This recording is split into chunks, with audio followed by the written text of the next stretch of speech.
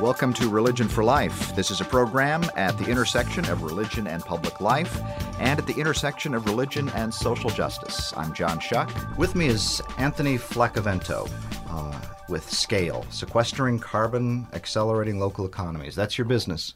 That is. It's a consulting business to help rural communities in particular, but rural and urban communities around the country launch local economy, sustainable development type initiatives, including work around farming and food systems, but not limited to that. And this is something that's a continuation of what you've been doing for a while with the sustainable development.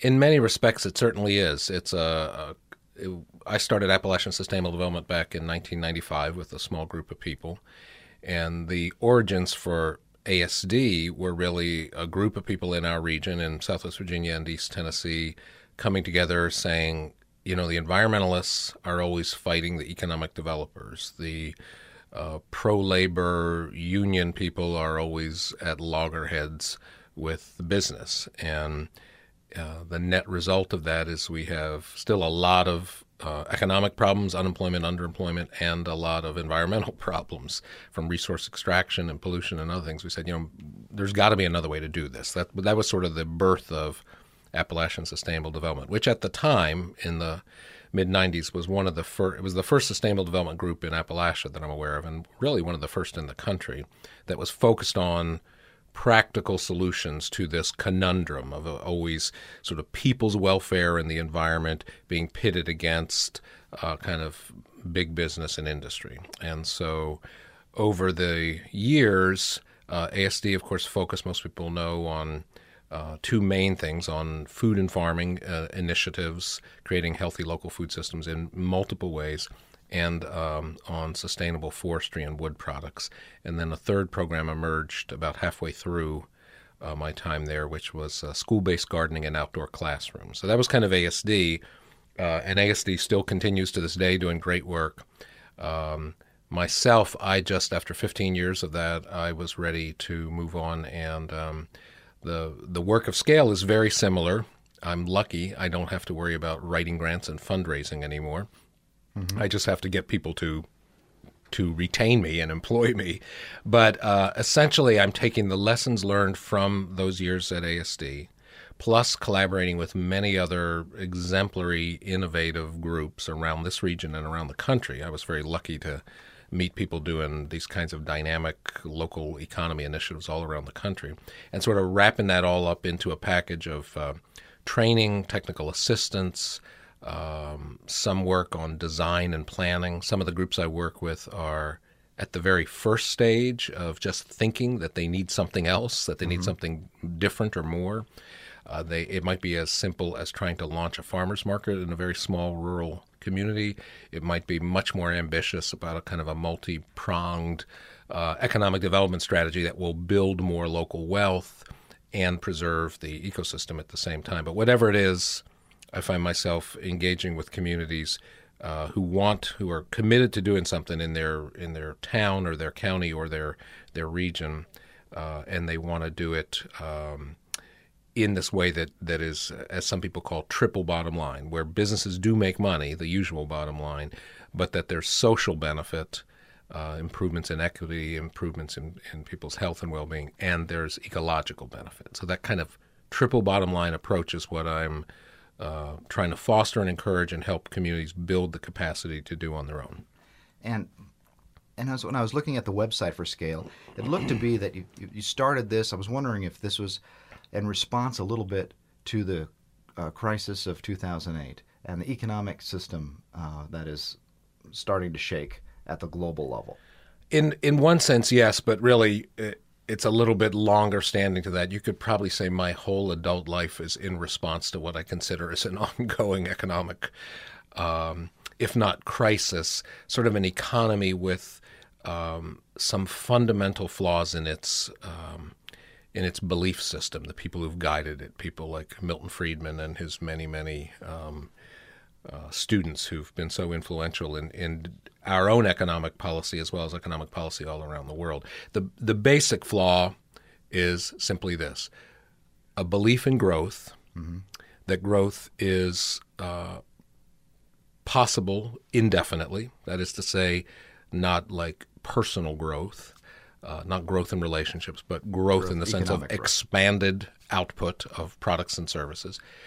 And that growth, so first of all, that growth just can continue and will continue indefinitely. And secondly, that growth will generally take care of enough people, if not absolutely everybody, the vast, vast majority of people. So that's a two-pronged belief. And then there's a third element that's emerged maybe in the last 30 years, which is that the best way to achieve that growth, remember, growth is the key. It's the key to broad prosperity, and it doesn't really, if we let the market kind of work its magic, it will take care of any sort of side problems or externalities, as the economists call them. The magic of the invisible hand. The magic of the invisible hand basically takes care of that, and that then the third notion is the way to achieve that growth is through minimally, if not completely unregulated, sort of unfettered capitalism. And I think long before the 2008 crisis, there was plenty of evidence for many, many years for much of the world that although growth has created dramatically more wealth in the sense of income among not just a small cadre at the top, but a lot of people around the world, that it has never, this global capitalism has never fundamentally dealt with these other two problems, that there are ecological damages that accrue, that accumulate, and that a lot of people are left out. Those have been long-standing. That's not a new thing. So my response to those problems really started when I was working for the church, 30 years ago, to try to deal with these at some level of teaching.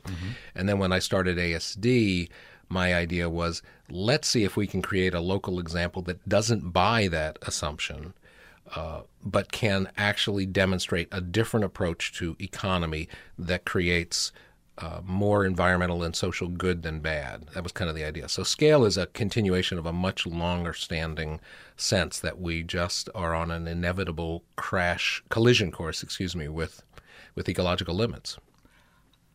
You quoted, there's an article that you wrote, or a blog entry called Wall Street and the New Economy. Yeah, there's a paragraph I just want to read. I found it very interesting. It was the end. It said, Wall Street lost $2 trillion over the past few weeks.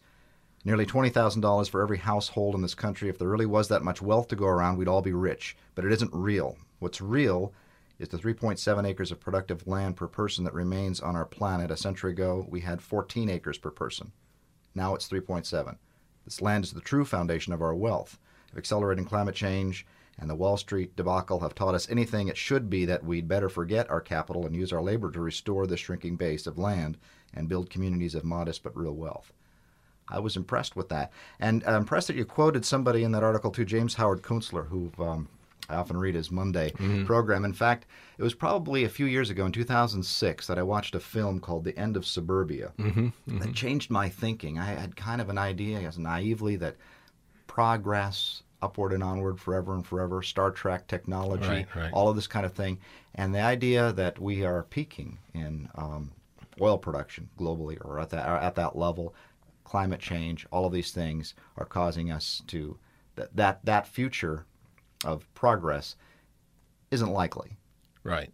And we need to go a whole new way about it. And I found it very depressing. And so I'm thinking, at the scale of it, and I'm speaking about your organization here called Scale, what about a scale? What are we going to do with 7 billion people? Can we do this locally, organically? Can we do this, or is it going to be just small sections?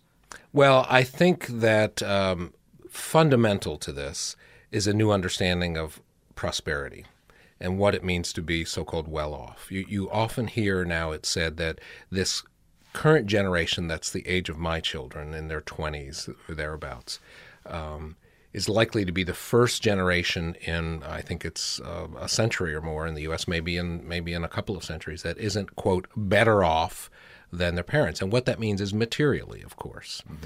And the irony of all this is that as we've done two things. We've put a lot more people on the planet. So I sometimes say, and I did in the talk to Jenny, that at the founding of this country we had what Herman Daly called an empty world economy. There was just very few people relative to the scale and scope of the resources, less than 1 billion.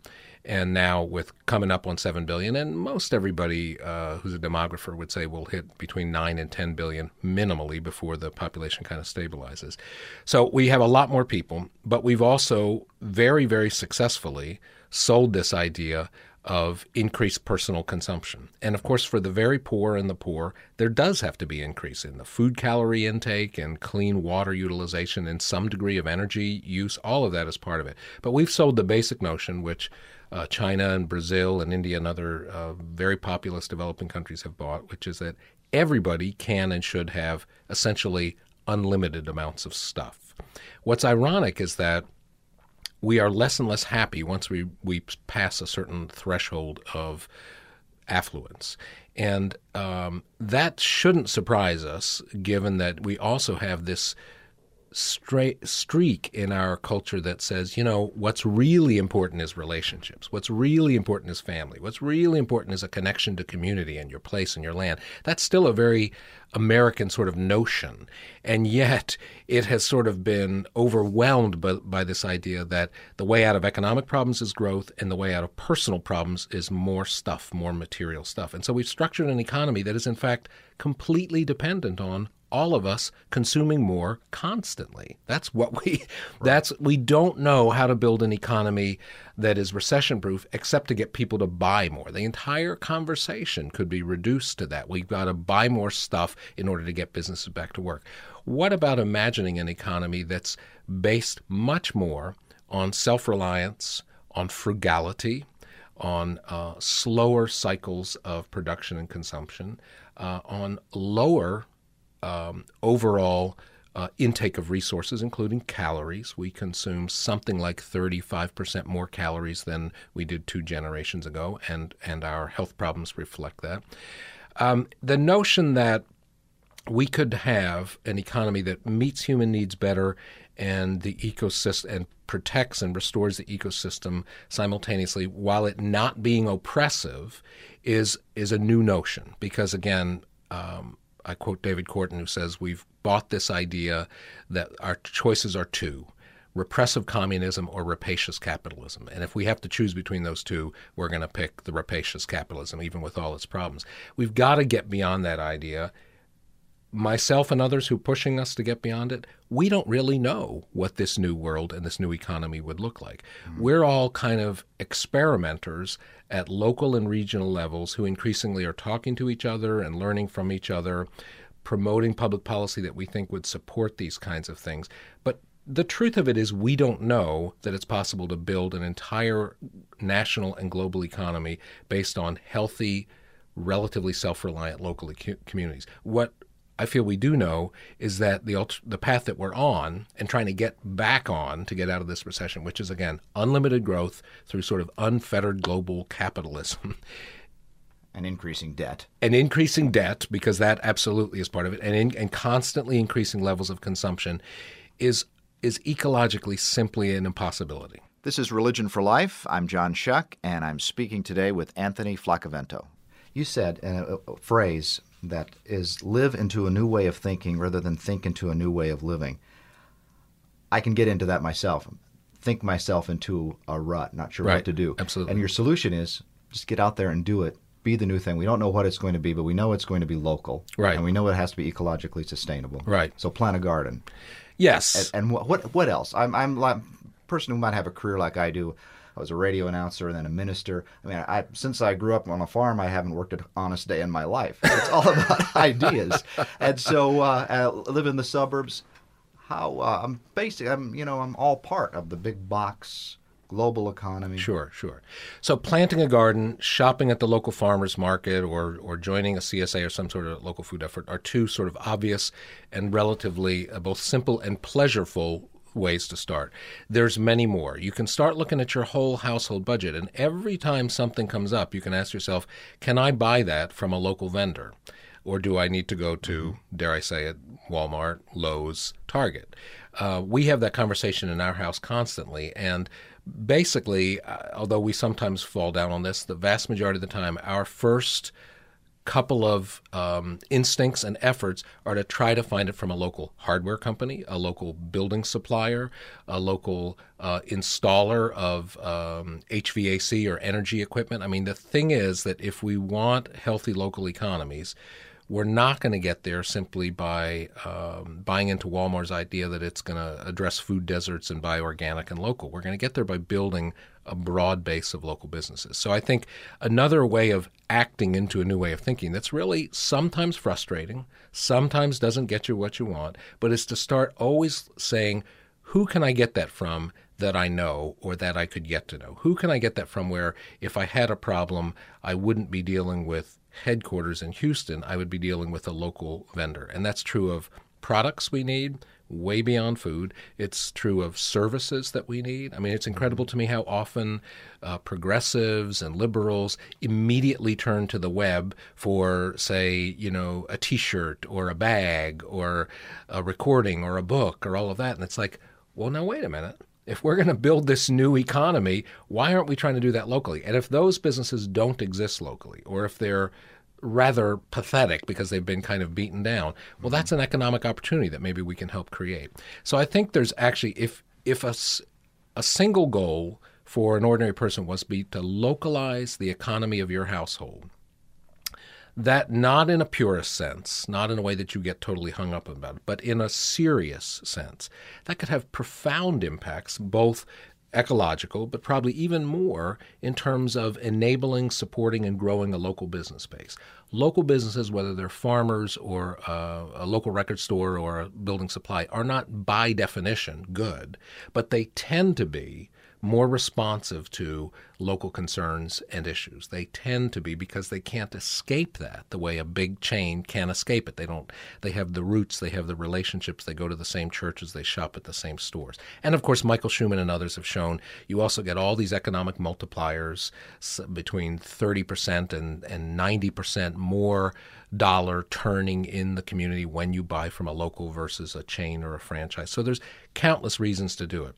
But that's one way to do it. And then, of course, there's many other things. There's taking stock of your energy footprint and starting to think, again, how can I both procure my energy closer to home, but more fundamentally, how can I just consume a whole lot less fossil fuels? That's a tough thing. We're a fossil fuel dependent society with fossil fuel dependent communities that lack public transportation. It's tough, especially in rural areas. It's tough. But there are emerging things that are making that more feasible, and that's where people need to be looking.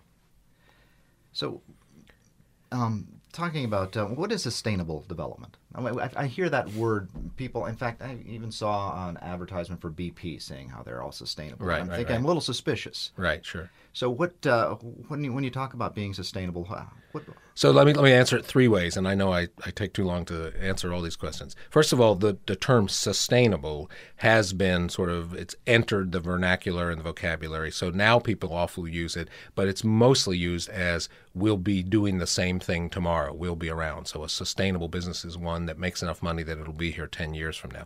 That's only a very small piece of it.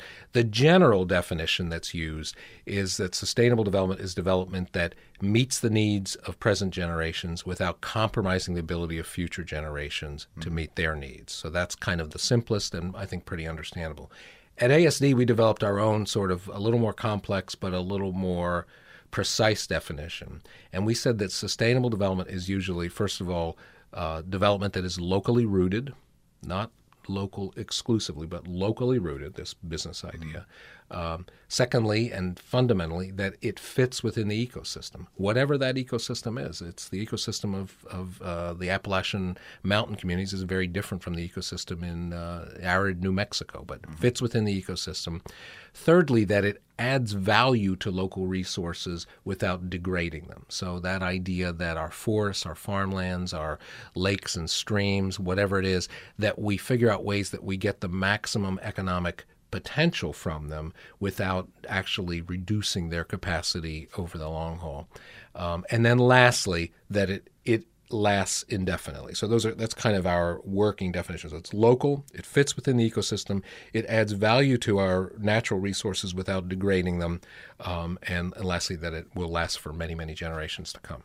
Speaking with Anthony Flaccavento, who has as a business, a consulting firm called SCALE, the acronym for Sequestering Carbon, Accelerating Local Economies. And we're talking about local economies, talking about local ecology, thinking about the metaphor of a house, keeping one's house in order, earth as our home. We, as we might treat our own home, we want to keep it in good repair for future generations, not use resources that would end up destroying the home, and recognizing that we all ultimately live on the same home.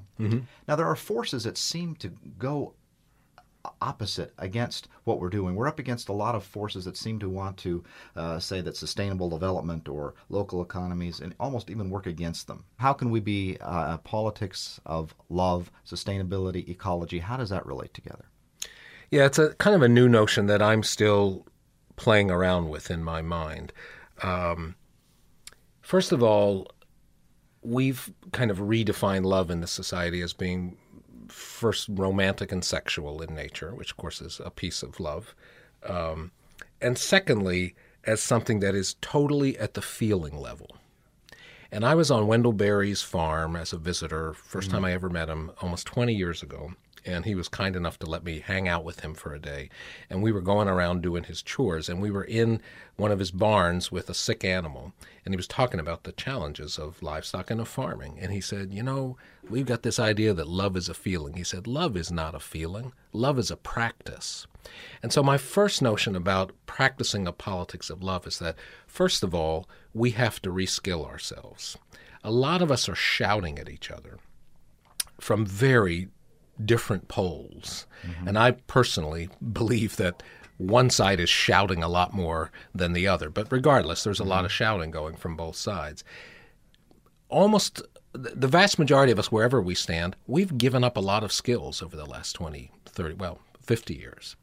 And so, again, whether it's raising food, cooking it, preparing it, whether it's repairing the things in your garage or your barn, whether it's accounting for more of your own energy, we've simply ceded a lot of that to whom? Well, to businesses. Now, if we ceded that all of those functions primarily to small, local, community-based enterprises and businesses, it'd be one thing. But the fact is we've ceded it primarily to corporations that don't reside in our community, that return very little economic value besides a series of jobs. So the first part of practicing a politics of love is we need to reskill ourselves at the household level and at the community level to insulate against this growing problem of economic decline. We simply need to be more productive while also being more frugal at those two levels, personal, household, and community. I think that as we regain some of those skills, a couple of things will happen. One is we'll start interacting with each other in meaningful and constructive ways again. Right now, we kind of we're in this supposedly networked, linked world, and yet we're increasingly isolated and disconnected. We're increasingly autonomous. We carry on our business, our affairs. There's all these studies about how people are so much more willing to be nasty through email than they are in person. So what if the economic necessities and the new economic ideas required us to be more engaged in the physical place of our communities, most of us? And I'm not talking about all of us working on farms. I'm just saying in many, many ways, doing things and buying and just that whole spectrum of production and commerce, if we regenerated that in small towns to big cities, we'd start to see each other more. We'd be a little more human towards each other. And then thirdly, I think the politics, this idea of a politics of love is that even with all that going on, there's still going to be some hateful, nasty, wrong-headed ideas out there. And of course, it's a judgment as to what's a hateful, nasty, wrong-headed idea. We need to have that sort of deep Gandhian, Martin Luther King, some might even say Christian love that is willing to confront that, confront it head on. But here's the piece that's missing in the religious rights confrontation, what they think is wrong with the world. Confront it in humility with the knowledge that we never quite know everything, that as smart as we think we may be and as much research and websites as we visit, we're going to get some things wrong. So what if we confronted one another, but confronted it with a basis that we relate to each other at local communities and need each other, and then we do it with honesty rather than political correctness, but with humility that goes along with the fact that we just don't know it all and sometimes other people are right. That's what's lacking right now. And again, I think much more from one side to the other, but the truth is there just is not humility in this debate. It's all or nothing. It's I know this, and you're an idiot if you don't get it. And that's just not getting us anywhere. Mm-hmm. What about the idea of, is in a sense, a new way of being human? Thinking, you mentioned Wendell Berry. There's another Berry, Thomas Berry, Yeah. who you also quoted, and he talked about what's the meaning of life. Well, we take as many natural resources as we can, process them as quickly as we can through a consumer economy, and then onto the trash heap that we call progress. Right, right. And that we are identified as consumers. Right, right. And that's our fundamental role. Right. And so what we're talking about here, in a sense, is having a whole new understanding of what it means to be a human being. Right. Part of that politics of love, part of that politics of being local, part of it being local economies, local ecology, care for the earth, care for the home. Right, right. And you're finding this. How do you see this happening, just very locally, and some of the things that have been happening in say Southwest Virginia or East Tennessee? What are some success stories that you've seen? Well, you've had this rise of farmers markets, and that's a national phenomenon, but we got involved with that about 10 years ago, and the number of farmers markets in East Tennessee and Southwest Virginia has approximately tripled in the last decade. The size and scope and breadth of product and quality at many of those markets, particularly the ones that didn't just arise in the last year or two, has also grown dramatically. So you have many more farmers markets, and many of those have more vendors, more farmers, more quality, more sustainable and organically produced things, as well as just a great breadth of things. That has created, besides good market opportunities for farmers that really needed that, it has created opportunities for the community to eat better. Again, not all local food is by definition better for you, but there's a lot of it that is. The grass-finished meats, the free-range poultry and eggs, the cheeses, the produce, etc. Most fundamentally, it's created these civic spaces where people are coming together from little tiny towns like Duffield, Virginia, which had its first farmers market this year, quite successful, to St. Paul, up to medium-sized towns like Abingdon, Bristol, Johnson City, Kingsport. And what's happening there is a real mixing of people. I'm speaking with Anthony Flaccavento, and I want to thank you for being here. Tell me about, if folks wanted to get in contact with you, community leaders, to start to make some of these changes in their own communities, how would they go about that? What's the first step? So I have a website, and it is www.ruralscale.com. Rural as in urban rural, ruralscale.com.